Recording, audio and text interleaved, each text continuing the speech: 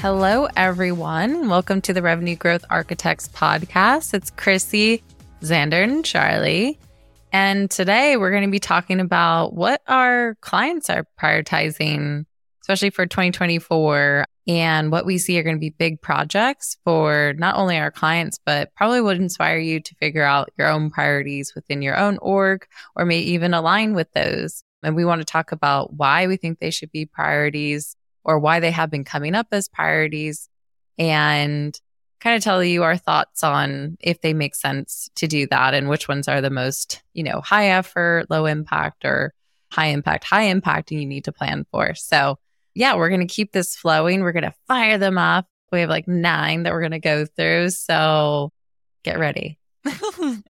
So I'm going to start with the first one here. And we've talked about it on the podcast, and we've talked about it a lot on LinkedIn recently, but I think email is a big focus for marketers for 2024. I mean, obviously we talked about it, but Google and Yahoo have put in more restrictions around how you're emailing folks with a Gmail or Yahoo inbox. They have backtracked a little bit, and it's just for personal domains. But I feel like just with that conversation, and it had marketing teams thinking about, we've probably been abusing our email channel. And I think with this big focus on this like free channel when budgets were tight, I think companies are feeling the effects of that. Their emails are not getting delivered. The delivery is really poor. And also just prospects are numb to email. So how are we going to engage folks, or how are we going to do a better job with email is a big priority for our clients and what we're hearing. And so first starting that with like the lens of like, how is our deliverability? Are our protocols set up right? Do we have SPF, DKIM, and DMARC? DMARC is going to be a requirement for that too. But then alternatively, how do we measure the effectiveness of email? It's pretty complicated. We talk about that in one of our past podcasts, but I think a big part is going to be engagement. And knowing too that like engagement can be reading the email. So like you need to take some of the metrics with a grain of salt, and then also know that the more targeted you are, the better. Like you want to leave a good impression with email as a channel instead of a bad impression, because you can cause more harm than good. And that can keep the emails that actually are really good, from hitting your prospects' inboxes purely based on the bad practices. And then I think the big thing is doing a holistic look at how your whole org is sending email, not just marketing, is a big thing we're hearing. So doing more of a deep dive into that and, assessing what is that orchestration communication look like across the whole revenue team, so we know that everything's all aligned and we're not over communicating to prospects. Big one. Very important, I think. So should be prioritized. Very important. Maybe equally important as the next one. Shall I go into the next one? Yeah, do it. Next up is something that I feel like we're talking about with every single client these days, every single potential client, and that is custom object funnel tracking. So I think just over the last decade or so, people have just banged their head against a brick wall trying to get different versions of funnel tracking to work. And it's becoming pretty clear now that the way to get good, robust data for your funnel and to be able to facilitate a good business process and retain data the right way, you really need to track your funnel data on a different object other than leads and contacts. And a custom object is probably the best method there, giving you that multi-journey capture, creating a new record for every funnel journey if leads and contacts are getting recycled, single report type in Salesforce. You can track upsells easily. You can make sure that you're using that object to sync to BI and no longer have reporting in Salesforce not match BI. So all of these things are just like, people tried to do it back in 2010 one way, and then they tried it a different way in 2012, and then 2014, and it's just, they've got to the point now where you just have to invest in this. And obviously we're really excited about this because we've got a solution that can help our clients with this, but it really is something that a lot of companies that we're speaking to today, and just yesterday, we're getting like inbound forms coming through. We need help thinking about custom object funnel tracking, and like it's explicitly asked for now.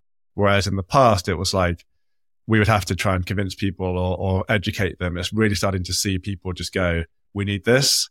let's do it. Yeah. Somewhere along the lines, I think there's maybe two things. People stopped tracking the funnel because we see that a lot. Like, you have no funnel. And then also too, they really are stopping focusing on top funnel and need to tie back to opportunities. And the custom object is like the best way to do that. So agree. All right. What about you, Xander? This one's actually kind of a new topic for us. We haven't talked a lot about it, but it's definitely coming up with our clients, and that is improving or creating their own partner programs. I think that, with the change of how exhausted buyers are with their emails, digital advertising, like, how do I get into new accounts? Then also, how do I go deeper with my existing accounts? A lot of the organizations that I'm working with are really trying to figure out how to make that partner program work well for them, both from in operations, like, how do I get my deal registrations to come through effectively? How do I onboard new partners effectively? But more importantly, how do I tie the partner performance to my funnel attribution that we just talked about? And so it's it's been an interesting opportunity for us to be able to not only help operationalize partners, but help operationalize partners so that way it actually supports you in your funnel reporting and your attribution reporting. I know in my past, that was never really a part of the conversation. And so you would get these debates across the team of, well, is the partner really the one that sourced this, or did it come from marketing, or did it come from X, Y, and Z? And so it's just really important for teams to sit down, try and figure out what the purpose of their partner program is, and then figure out how that's going to fit with their existing direct marketing and sales channels. So I think that, as we continue to try and find ways of building out and getting more market share, working with trusted partners is really effective. And we see it from our side because we're a partner for a lot of organizations. And when I get off of those calls, I know that the vendors that I talk to are like, I love when I work with good partners because they're helping us along the way.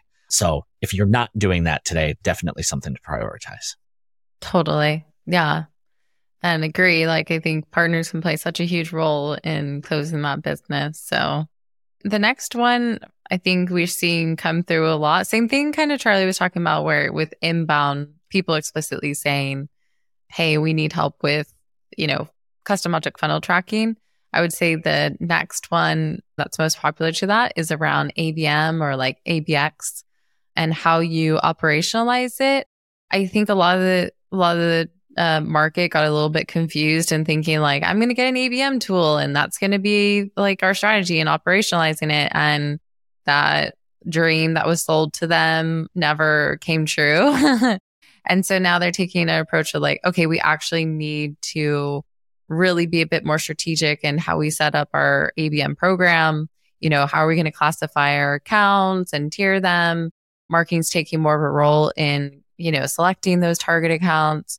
And then for us, it's like really thinking about, okay, then beyond that, like, how do we measure it? Like, how does that flow then the data into our marketing team to use for campaigns? How do we support that like whole process? And it's something we're actually doing a big focus on. Like, Xander's actually doing a big part of it. And I know we talked about account stages on one of the last podcasts, but it's a huge focus. And I think it's like, makes sense. Like, companies need to be focused with their dollars and only focus on like the accounts that are really going to convert for them. And so having a strong process that the whole revenue team can use for focusing on those accounts and how to market to them is going to be super important. So still very important. Yeah, it's funny. A lot of these are things that we've been talking about for years and are just still important, but people have maybe just tried it the wrong way for a while. And now there's like, they're really trying to gauge, next year is going to be the year we actually get this right. Yeah, maybe. All right, next one. I feel like we haven't really talked about a lot on this podcast. And so, but yeah, what's the next one, Xander? Next one is a renewed or increased focus on security. This may not necessarily be starting from the revenue operations team, but it's definitely something that is impacting revenue operation teams across all of our orgs. Figuring out, what's the least amount of access that we can provide, either in-house people or contractors, consultants, customers, all of the data that we have access to within our CRMs and within marketing automation tools is very vast. And each tool has their own level of security. We're not solving this problem the same way in all of our tools. And so I think that there is this renewed focus on making sure that we are protecting our clients' data, our customer data, our prospect data as effectively as possible, because nothing can impact your public image worse than having a negative security breach that you had, responsibility to protect. And so if the security teams are not the ones that are reaching out to you saying, hey, we need to do X, Y, and Z in 2024, it's honestly a good idea to reach out to those teams, become a good partner if you're not already a good partner, and figure out what should we be doing so that way the egg doesn't have to fall onto your face as the leader of RevOps.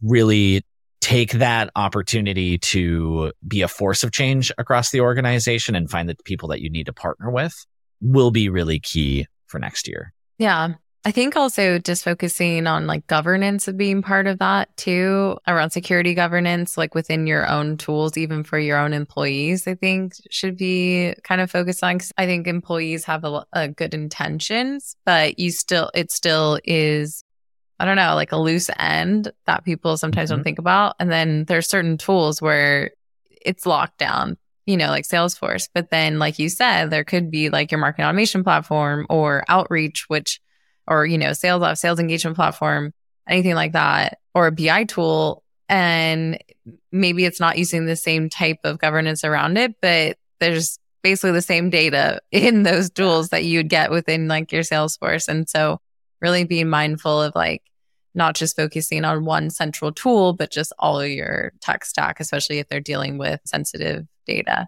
So we see that a lot. Yeah. I mean, it's not our second nature.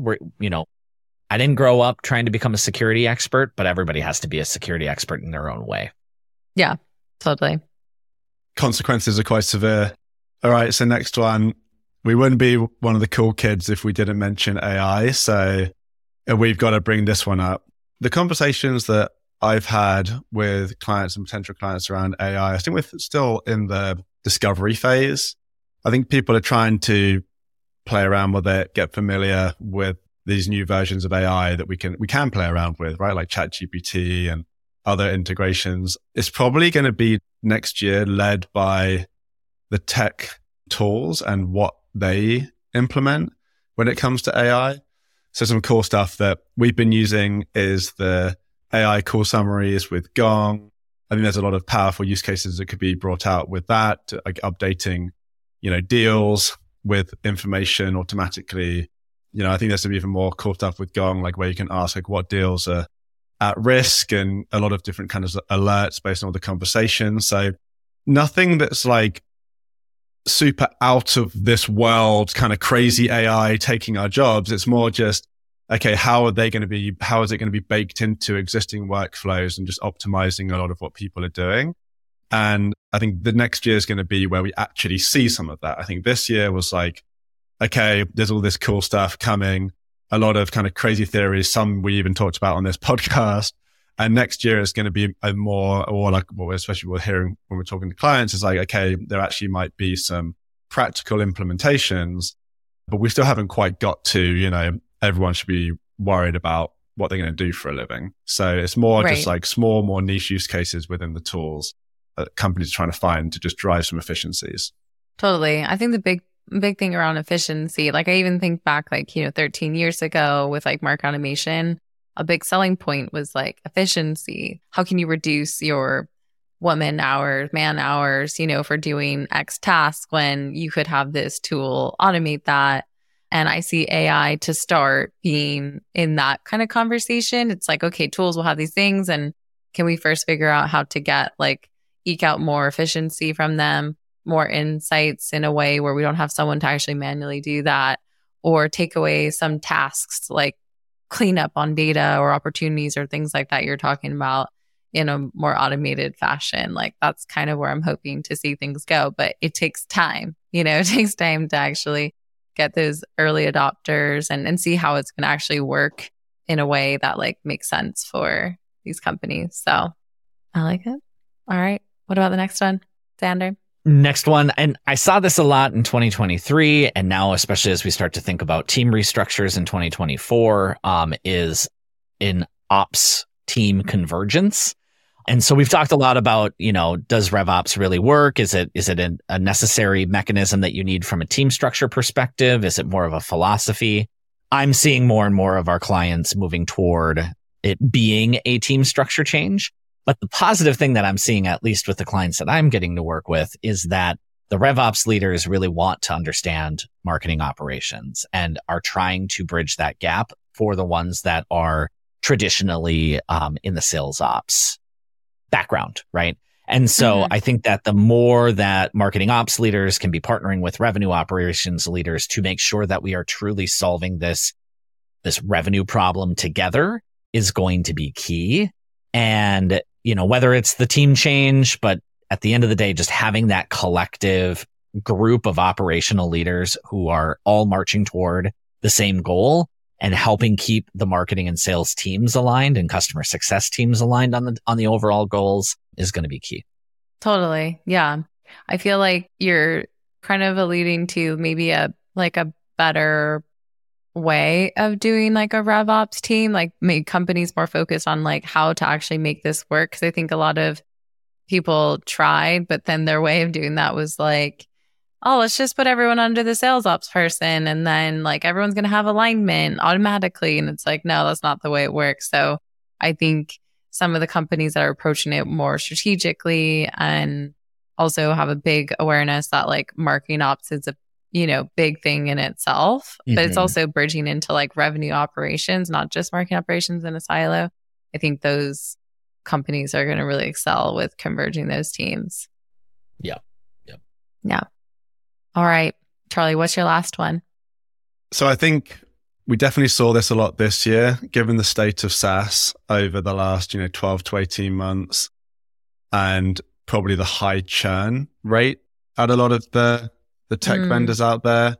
There's been a massive increase in the focus on customers, and that's going to definitely go into next year. So customer programs, customer retention strategies, data on customers, even when it comes to like our custom object funnel tracking, the architecture for that supports tracking a customer funnel. So having a concept of a customer MQL or a customer sales ready when they've reached a certain threshold, or there's been some kind of intent, maybe in a different product or something that could relate to an expansion or taking in some product data. So really trying to keep the customers that you've got and grow the customers that you have as a true growth strategy for the business, as opposed to being so focused on net new and just hoping your net new logos coming in exceeds the logos churning, which has kind of been the strategy for SaaS up until maybe the 2020s. So I think seeing that a lot, and I think it's a very healthy thing, and trying to really focus on the customer experience all the way through the funnel from net new to including customers is just a smart business decision and should be a really good thing for the tech companies and the customer, right? Because how many times have you heard, oh, I signed up, we got this tool and I didn't hear from them until 3 days before the renewal and their support was terrible and there was no help with onboarding and blah, blah, blah. So hopefully this is all going to be rectified and improved going into the next years. And it seems like there's definitely a big focus. And I think those companies like being told from their board, like, hey, this is a priority. Like we can't just be relying on net new business, which is harder to capture. Okay, so my last one is something that I feel like has been a priority for a lot of companies in 2023 as well, but I do see maybe another angle for 2024 is around simplification and consolidation around the tech stack, or like just, workflows and automation in general. I think prior, in 2023, it was like kind of taking stock of like, what are all the things that we have? Let's get rid of shelfware. We have to get rid of these recurring costs.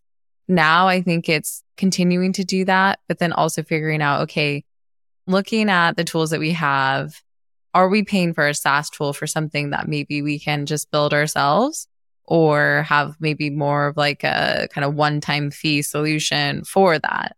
Charlie, I think, has talked about this with the team before, but I think everything kind of moved towards SaaS. And maybe there's a case for some tools that maybe don't have to be paid as a service, can really just be kind of a commodity product. And I think for operators who actually know how to build things that can essentially be a product, CS2 is a really great example of that. Charlie talked about our custom object funnel tracking. We call that Project Insight, and that we can install for clients and they don't have to pay a SaaS subscription. But prior to that, if you wanted funnel tracking from a tool, you had to.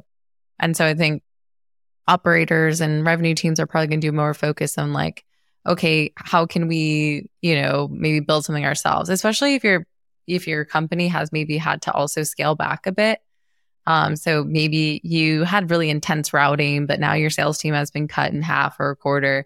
Might be time to reassess. And I think if you're using Salesforce, them having, flow and that being a bit more efficient too, and building things without Apex has opened the possibilities for operators to think about what they can build themselves versus pay for. And so, so I feel like 2024 will be interesting to see what comes out of that. And operators maybe getting creative on what they can do to replace some of those SaaS tools. To end, I kind of wanted to flip this and say, like, to both of you, if a company, say they didn't have any of this, but these are some things that they were thinking about and prioritizing, what's like the number one or two thing that you think that they should prioritize as kind of like a key pillar project to start, where maybe some other ones can just be kind of like a nice to do? Or is it all of them? I don't know.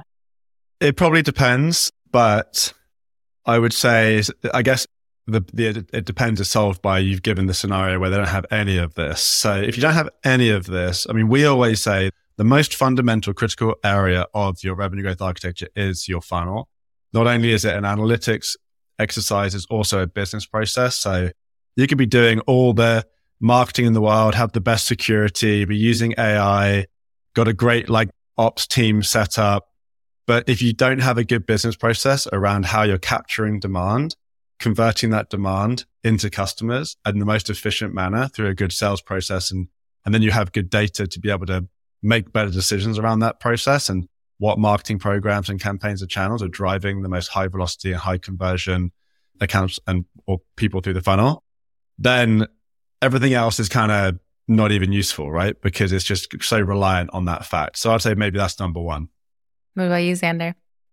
I'd agree. And then I would put for number two, if you don't have a strong customer process, customer strategy on how we're going to retain the folks that you invested so much time and energy and money to get in the first place. And if we are not figuring out how to make that buyer experience and that customer experience better and, growing that base, it doesn't really matter, if there's anything else on this list.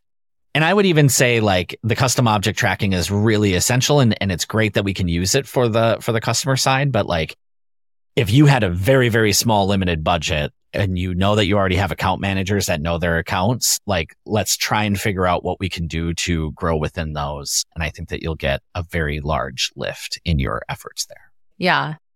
I would say even for me, when I was thinking about ABM or ABX, just being more targeted with the accounts, which could be even some of your customers, depending on your tiering, that could help other things like your email strategy being more better because you're picking when to be higher touch and be a bit more personalized, be focused instead of casting a wide net.